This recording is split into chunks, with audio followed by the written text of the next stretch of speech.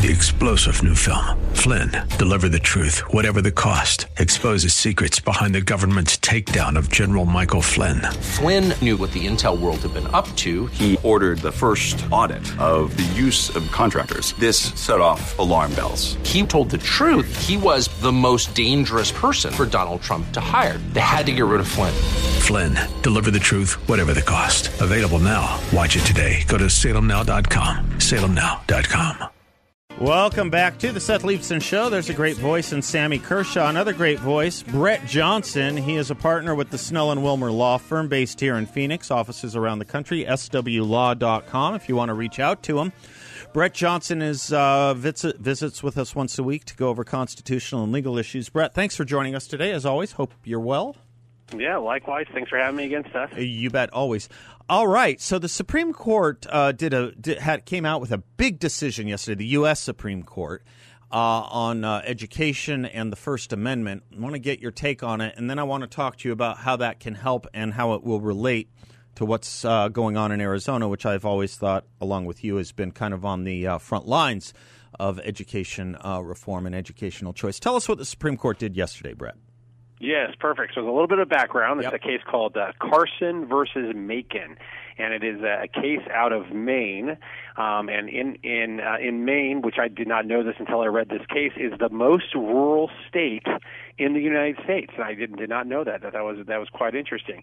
But because it's such a rural state, it does not have enough school districts to actually service all of the students or a public school system. So as part of their legislation, they allow parents to choose different schools, private schools, and then use tax money to basically pay for the tuition or pay for at least part of the tuition.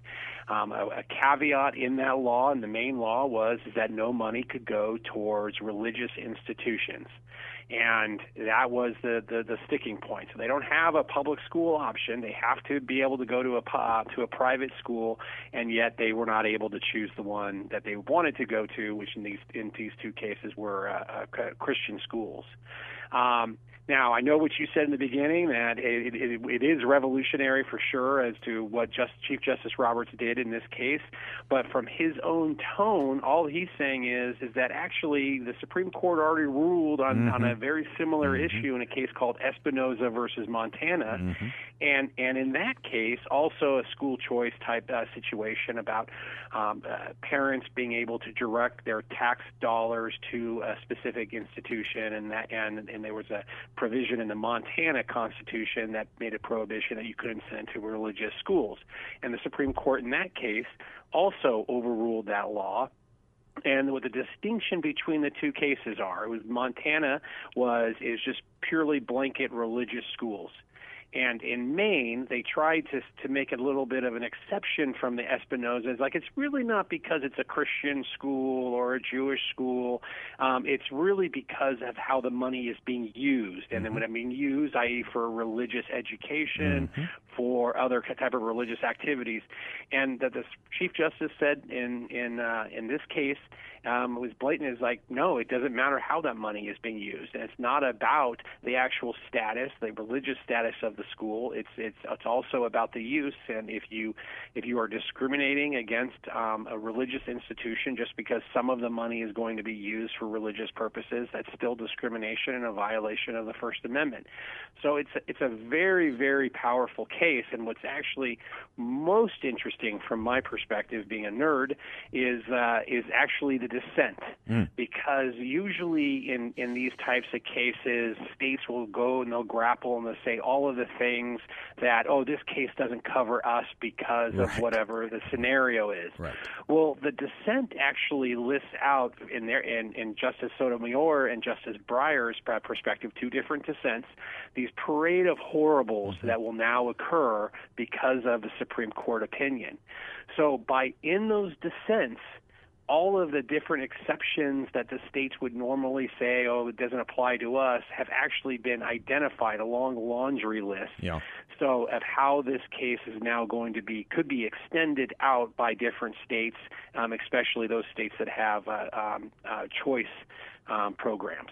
Let me do this, Brett. That because you said a lot there, and Yep. one of the other things. Let me take a quick commercial break with you and come back on some of this. One of the interesting things I thought about the case was I'm used to reading First Amendment cases, how short it seemed, and I thought that there was a point in there. I'll explore that with you, and I also want people to understand that a lot of these laws, like Maine had, they came from a not very good place. It really was they really did come from a place of religious discrimination back in the 19th century. When you think about some of these Blaine exceptions, I think I'll explore that briefly with you when we come back. But I think what's interesting here is we have a Supreme Court that is now determined and convinced that we are not going to discriminate between religion and irreligion. We'll pick up on all that with Brett Johnson when we come back. As I go to break, let me put in a word for my friends at YRefy. If you're looking for a great investment opportunity, YRefy is offering a fixed, no-load interest rate up to 10.25% for investors, all in a collateralized, secure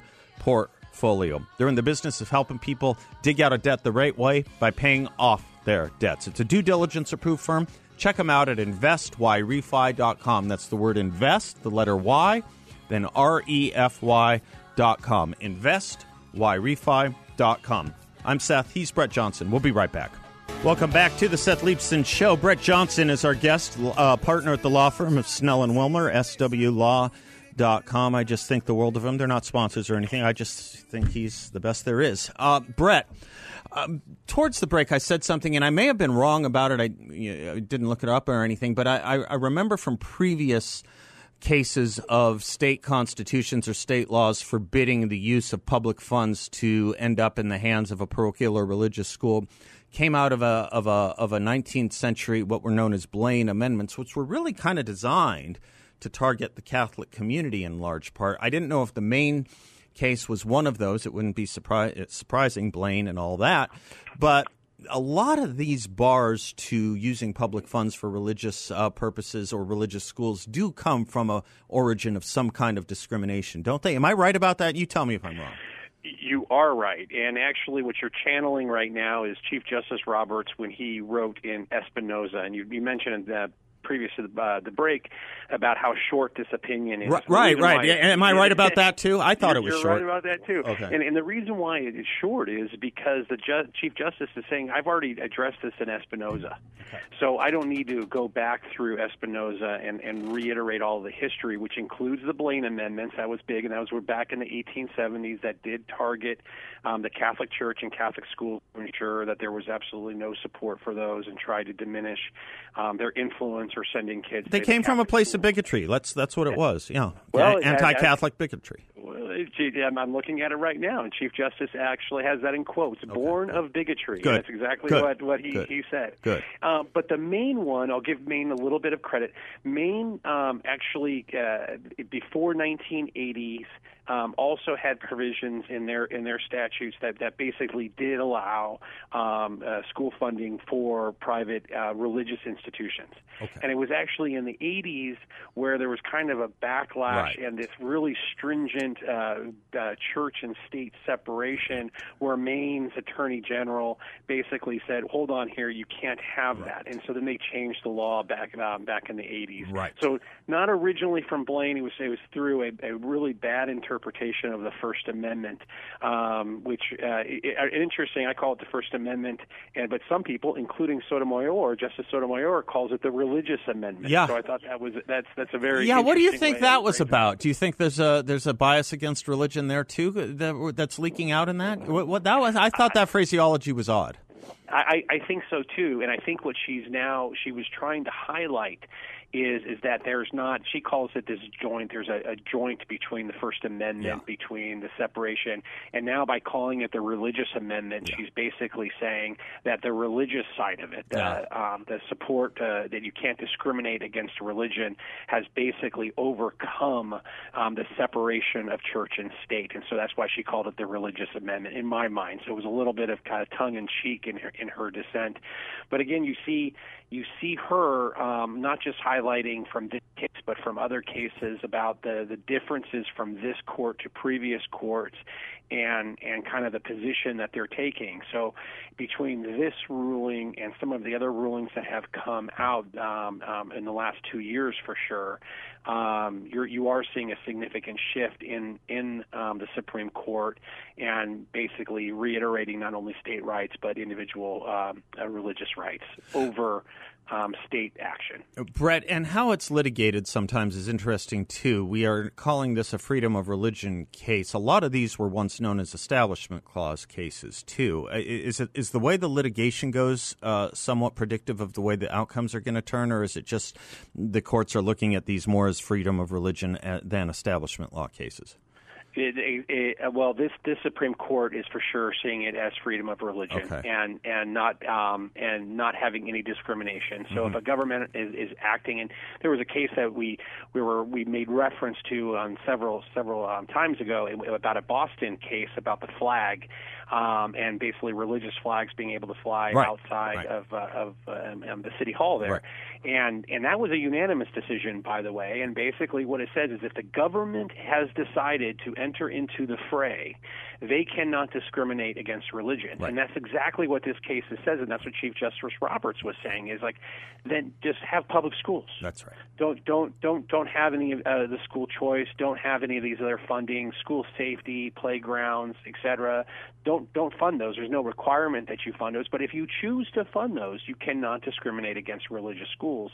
And I think that that's going to be the fundamental issue. Yeah. Again, it's about if the government chooses to make a determination and act in a certain way, it just cannot discriminate. Right. They're saying you can send your money to Phoenix Country Day School, but not Brophy, and that just makes no sense because that's preferring irreligion over religion, sort of. Sort of, exactly. Or Notre Dame would be the better example. Right. But you bring it back to Arizona. Yeah, that's where I wanted to go. Yeah. No problem. And Arizona has been a leader in school choice that goes actually back to the 80s too.